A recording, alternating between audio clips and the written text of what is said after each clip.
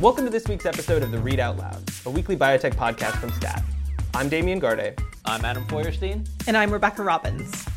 Adam and I are coming to you from Stat's newsroom here in Boston, Massachusetts. Rebecca is recording from Stat's San Francisco outpost. It's Thursday, May 24th, and here's what's on the docket this week. Public health officials have launched a historic vaccination campaign to fight a worrisome Ebola outbreak in the Democratic Republic of the Congo. Stat reporter Helen Branswell joins us to talk about her latest reporting on the crisis. 23andMe is running a promotion encouraging soccer fans to turn to their own ancestral origins to pick which national team to root for in the World Cup. It all got really weird really fast. We'll discuss what it says about the consumer genetic testing business. Biotech analyst Brian Scorney has an interesting idea for how the U.S. can lower domestic drug prices without killing pharmaceutical products. Adam got on the phone with him to find out more. And finally, we'll do another lightning round, covering short and sweet topics like pillable sunscreen, and that time President Trump retweeted one of Damian's stories. But first, a word from our sponsor. At Takeda, we work tirelessly every day to serve the needs of our patients. We aim to earn the trust of society and our customers through our integrity, fairness, honesty, and perseverance. We strive to be best in class and won't stop until we help create better health and a brighter future for people around the world. Learn more by visiting us at takeda.com.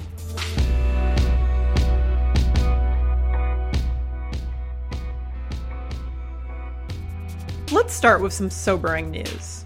Health officials are warning the latest outbreak of Ebola in Central Africa is a, quote, game changer. The deadly virus Ebola is back in the Democratic Republic of the Congo, and it's the most concerning outbreak since the epidemic that killed 11,000 people in Western Africa between 2013 and 2016. That outbreak is also an opportunity to test a vaccine that has the potential to change the way public health officials respond to future outbreaks. Health officials have just begun a campaign to try to vaccinate anyone in Congo who has been in contact with a case to prevent continuing spread of the virus. Stat infectious disease reporter Helen Branswell has been covering this story closely. She's here to break down what's happened so far, what's next, and what we might learn. Helen, thanks for joining us. Thanks for having me.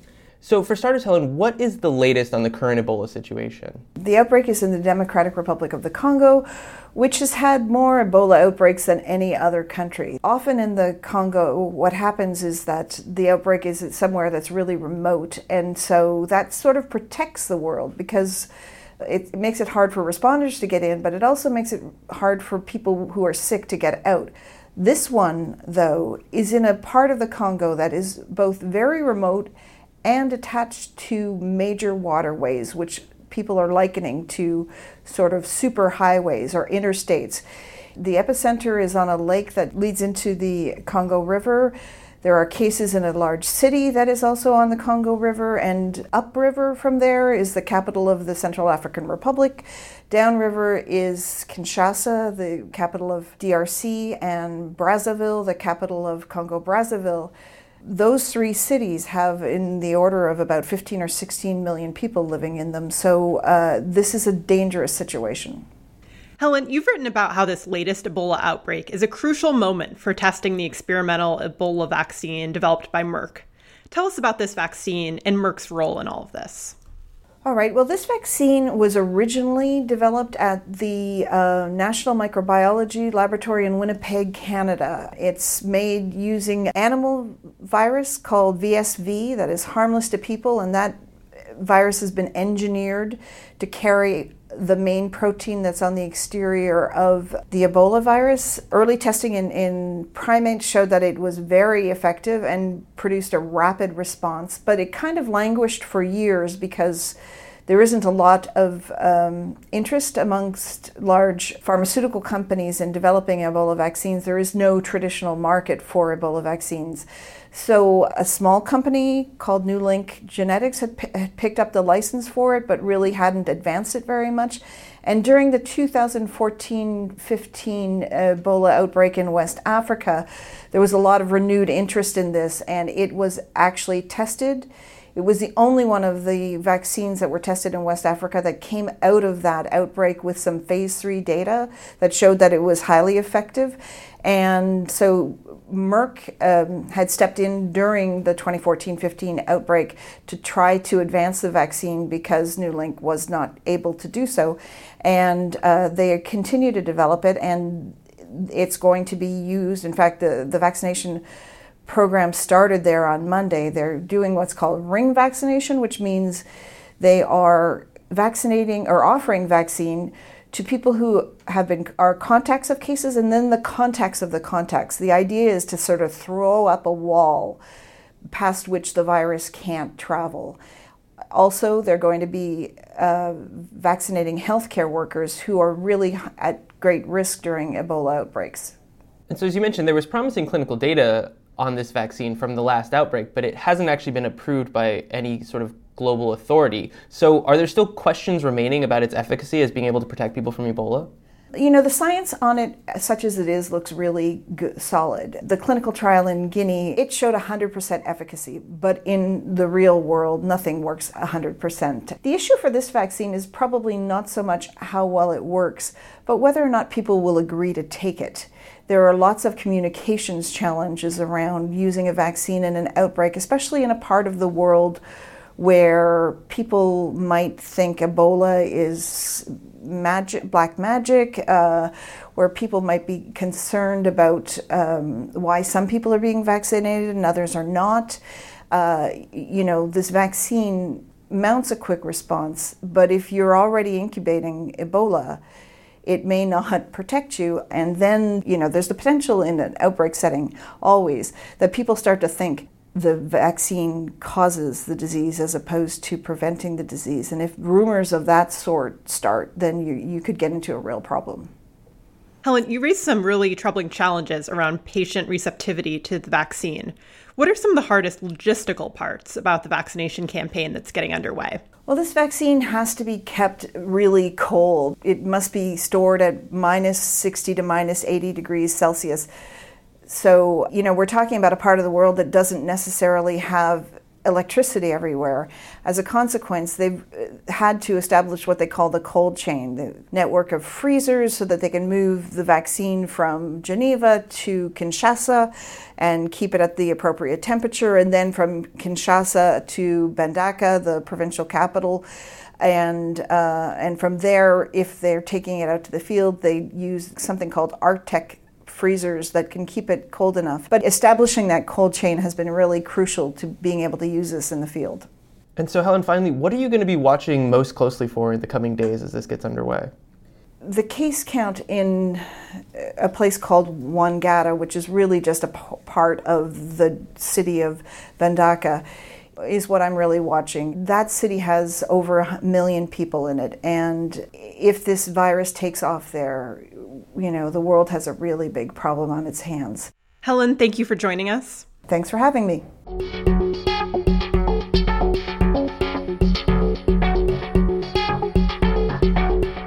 We've talked a lot on this podcast about the topic of consumer genomics companies struggling to come to terms with the implicit seriousness of their business.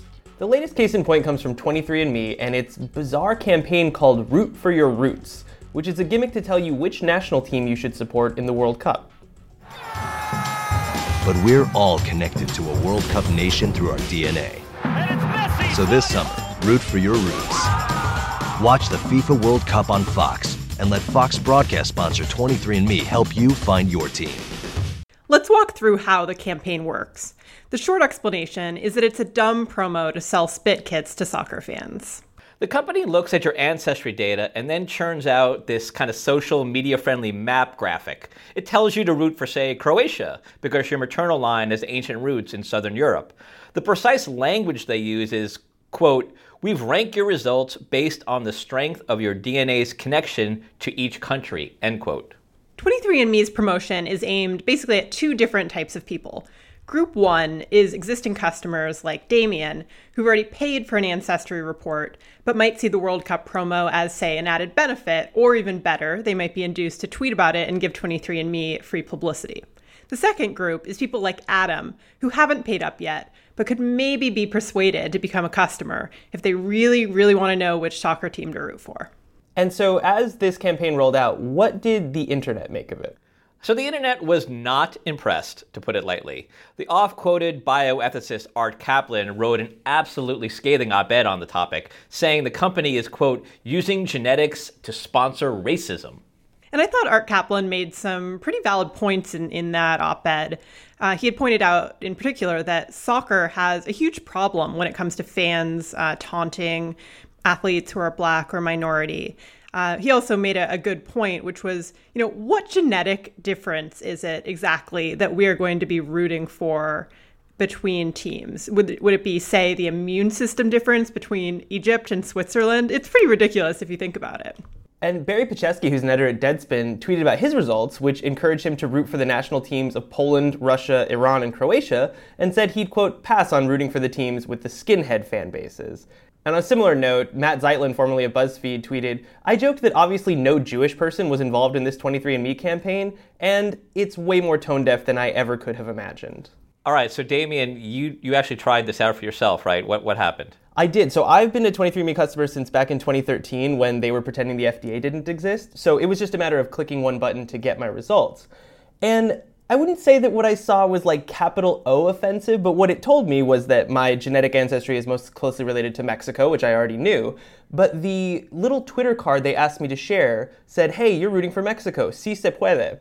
And again, I'm not actually offended, but si se puede is a calling card of the United Farm Workers Association, which is a Southern California United States movement based on Mexican Americans. Si se puede is not a chant from the autonomous nation of Mexico. So just a cursory Google search would have learned that you were sort of not even being culturally appropriative, but just being culturally tone deaf, I guess, to borrow Matt's phrasing.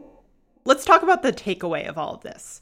Of course, this isn't the first time we've seen these consumer genetic testing companies underestimate how serious what they're really doing is. Right, so as we saw from the Golden State Killer case, where the police use ancestry data to triangulate a serial killer, and that obviously has huge implications for law enforcement, but also for consumer privacy if you're a customer of one of these companies. And, another example of how serious the genetic information can be, companies like 23andMe and Ancestry.com, where people are learning sort of shocking, life-changing family secrets for the first time. We've seen the stories about people finding out from 23andMe that their dad wasn't their real father, or they had siblings that they'd never met. Another example that jumps to mind is our stat colleague Eric Boudman has written about how 23andMe is being used in alt-right communities as a demonstrator of white cleanliness. And I think it's fair to assume that bolstering someone's credibility on an Aryan message board is not what Anne Wojcicki thought 23andMe would be used for when she got into this business. Let's end this on a sports note. Okay. Damien, who are you rooting for in the World Cup? Well, Mexico is my fallback team because the nation in which I was born is no longer good at the sport that I enjoy watching. So I guess I'm going for them, but acknowledging that they will not go far, Belgium. Rebecca, who are you rooting for? Guys, I can't even pretend that I watch soccer at all. I'm sorry. Oh, well, all right. I'm rooting for Iceland. Well, you got to get that 23andMe thing. And I don't have an ounce of Icelandic DNA in my body, but I'm rooting for Iceland.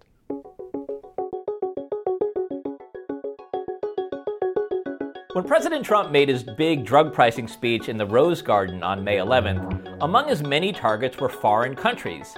He called them freeloaders that pay less for American-made drugs than patients back home. In some cases, medicine that costs a few dollars in a foreign country costs hundreds of dollars in America for the same pill, with the same ingredients, in the same package, made in the same plant. And that is unacceptable. To address what he sees as freeloaders, Trump has instructed his trade negotiators to include drug pricing in future trade talks with foreign countries, Europe in particular. The art of the deal will force foreign countries to pay more for American drugs so that patients at home can pay less, or at least that's what Trump believes. There aren't many people outside the White House who believe that this tactic will work, but there could be another, more effective way of accomplishing the same goal. Adam got on the phone with Brian Scorney to talk about what that might look like. Brian is a senior biotech analyst at the Wall Street investment bank R.W. Baird. He's also one of the only sell-side analysts on Twitter, which we thank him for. You can follow him at Brian Scorney. Hey, Brian, thanks for joining us. Hey, guys, thanks for having me on. So under the current system, Medicare doesn't obviously set prescription drug prices. Those prices are set by the pharmaceutical companies themselves. But Medicare does receive a discount from the list price of prescription drugs. How is that discount established and how big is it? Yeah, so this is where the system in the U.S. starts to get really complicated, because what the government pays is fractured into many different parts, right? There's Medicare, there's Medicaid, there's the VA. Even within Medicare, there's Part B and there's Part D, and we could spend all day just talking about how price is determined in the U.S. for each of these. But let's just say that there's a mix of forces that determine the price that a pharmaceutical company gets reimbursed for through the public system. Some do rely to some extent on utilizing buyer power like the VA, and others utilize very little leverage like Part B, which I think the president and Azar and Gottlieb have really been highlighting the last couple of weeks. And then in Europe, the system works differently, right? Yeah, so European countries have really centralized the pricing and reimbursement process over the last decade to maximize their power as buyers. I wouldn't say that they necessarily set the price of a drug, but they can play hardball to a much greater extent in the negotiating process. And this has definitely led to a dynamic where prices oftentimes wind up being significantly lower in European countries compared to the U.S. All right, so let's talk about the Scorney drug pricing plan. How does this work, Brian? First, I'll say I'm sure I'm not the first one to think of this plan, and the inspiration for the idea comes from other people, something David Miller had written about years ago. So one of the ways the U.S. government does limit drug price without directly negotiating is through a passive mechanism allowing private payers to influence the price. So the Medicaid drug rebate program requires a rebate for drugs that are based on the price that private payers are covering the drug. And that usually results in drugs covered in Medicaid coming in at a substantially lower net price than that same drug when it's reimbursed by a private health plan. So my plan would simply peg the price that CMS pays for a drug to an average of other prices. It would still include private U.S. plans, but it would also start including some major EU countries to really help CMS come up with a more appropriate pricing dynamic and also limit how big the discounts that European countries are getting. And so that would effectively lower the price that CMS pays for drugs? I think that it would. No question, the single biggest buyer of drugs is the U.S. government. Companies are very conscious of what drives their current Medicaid and Medicare prices. They take a lot of precautions not to hurt the best price per unit in the U.S. because of how it affects their coverage through CMS. So once you think about how the companies deal with that when negotiating regional pricing, it forces the companies to start thinking much more carefully about how the price from their counterparty in these EU countries can wind up affecting the price of the U.S. government. Most of the profits that drug companies make on drugs, on products, come from the U.S. And so therefore, they don't really have a lot of incentive to negotiate hard in the EU, when it comes to drug pricing. So you think your plan would sort of change that behavior, right?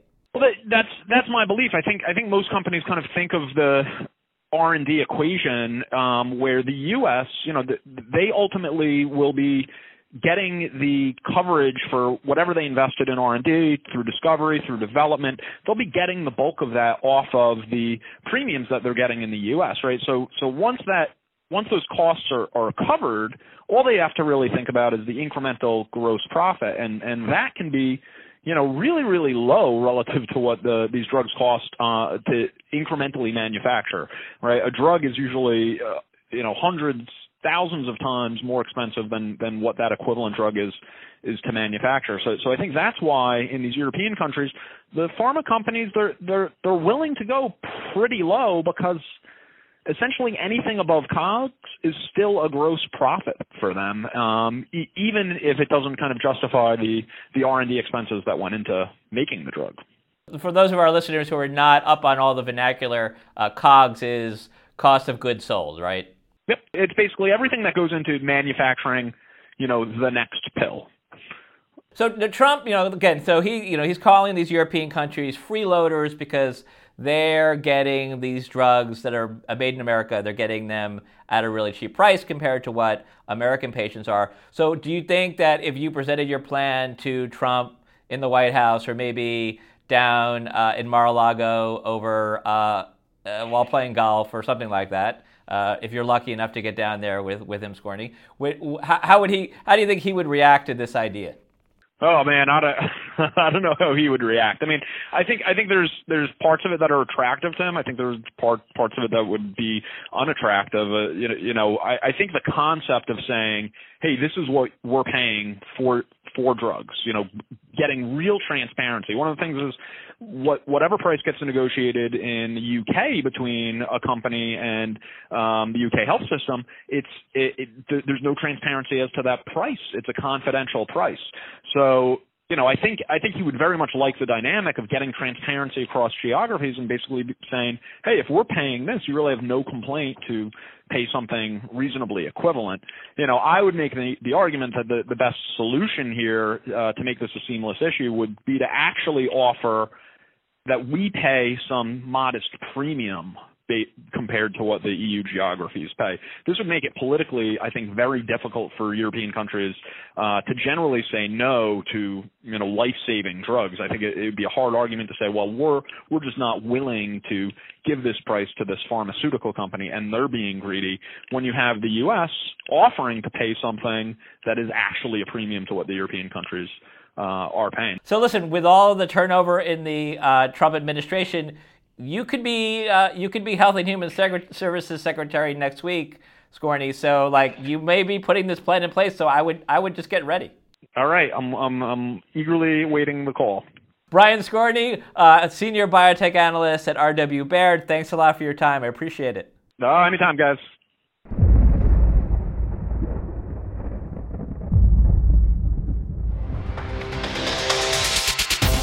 It is time for what you've been waiting for all week, another lightning round. Lightning round! So let's just start. So Right to Try is probably about to become the law of the land. That's the controversial bill that would allow sick patients easier access to unapproved medicines. I actually don't have a take on this. Adam? You don't have a take? I do. It's bad for patients. It's bad for the FDA. I think this is just a backdoor way of sort of just delegitimizing the FDA and sort of taking them out of the drug review process. And I think that's the ultimate goal of this Right to Try movement that's kind of started by extreme free market types. Another take worth noting, Politico's Dan Diamond pointed out on the day that the House passed the bill that might arguably have been the most successful healthcare moment of Trump's presidency so far.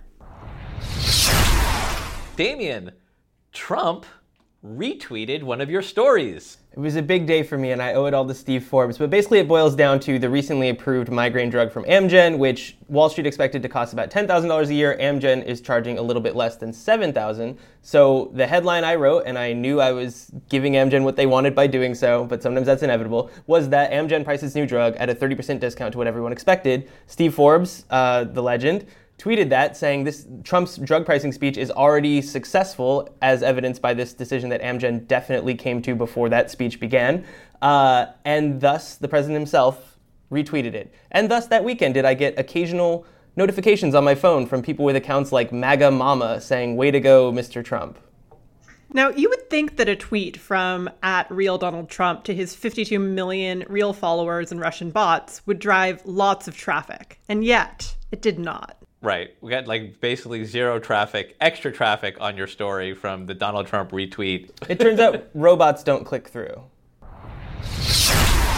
And while we're still on the topic of politics, Bob Hugin, the former CEO of Celgene, who is now trying to win a Senate seat in his home state of New Jersey, is nearing a primary that he will almost certainly win before he faces incumbent Democrat Bob Menendez in the general. On this topic, I was trolling Twitter and came across a tweet from a hematologist at the University of Iowa who described a really heartbreaking situation he'd encountered in clinic. He'd met with a patient who was forced to choose between Revlimid for himself or nursing care for his wife. And Revlimid, for people who don't know, is Celgene's pricey blood cancer drug, the price of which Bob Hugin raised while he presided over Celgene. Does anyone from the Menendez campaign listen to this podcast? Because if they do, I can smell an attack ad Bob Hugan. It's almost hard to imagine how Bob Menendez, who very nearly was convicted of corruption, could find a moral high ground to take, but Bob Hugan, coming from the drug industry, has somehow delivered that onto him. Go boldly. Speaking of moral high ground or low ground, let's move on to an update on a courtroom drama we talked about last week. A former Valeant executive and the former head of a mail-order pharmacy were convicted of using a secret and fraudulent kickback agreement. A federal jury in Manhattan found the two defendants guilty on all the charges, which included wire fraud and conspiracy to commit money laundering. So I guess the only forward-looking thing is maybe that will finally put to bed all of that shadowy business that got Valiant's name dragged through the mud in the first place. And of course, Valiant has since changed its name. But you can actually get a lot more on this topic if you read our colleague Ed Silverman's story, which is on Stat Plus, to which you should subscribe, of course. And there's a bonus appearance from Beach Boy legend and pharmaceutical industry fan, Brian Wilson. So moving on, let's talk about Grail, the Illumina spin-out that's taking on the incredibly daunting challenge of developing a liquid biopsy test for cancer. The Silicon Valley company just raised another $300 million, bringing its total fundraising haul since 2016 to a cool $1.5 billion. So a few takeaways on this. There are a lot of Chinese investors in that syndicate, which shows, I think, their rising influence in U.S. biopharma. Another takeaway, this new round really raises some big questions about the company's plans to go public, as well as its ability to go public. Grail's rumored, of course, to be considering an IPO under new rules on the Hong Kong Stock Exchange, but the company wouldn't comment when I asked them about it. So we'll see how it plays out. Moving on, here's something for you as you head out for the first unofficial weekend of summer. FDA Commissioner Scott Gottlieb would like you to know that you should not take sunscreen in a pill, which apparently is a thing. Yeah, so it turns out there's a handful of companies marketing these really dubious products that claim that if you swallow a capsule of God knows what, you will not get a sunburn. And FDA Commissioner Scott Gottlieb would like you to know that please don't buy that. And this lets me reference my favorite show, It's Always Sunny in Philadelphia, the famous Rum Ham episode where the gang goes to the beach and Charlie drinks sunscreen. Oh, Jesus Christ, Charlie, you're drinking sunblock. It's good. It gets y'all. Yeah, you're ingesting viscous chemicals and they're getting you hot. It doesn't matter. Doesn't matter. Okay.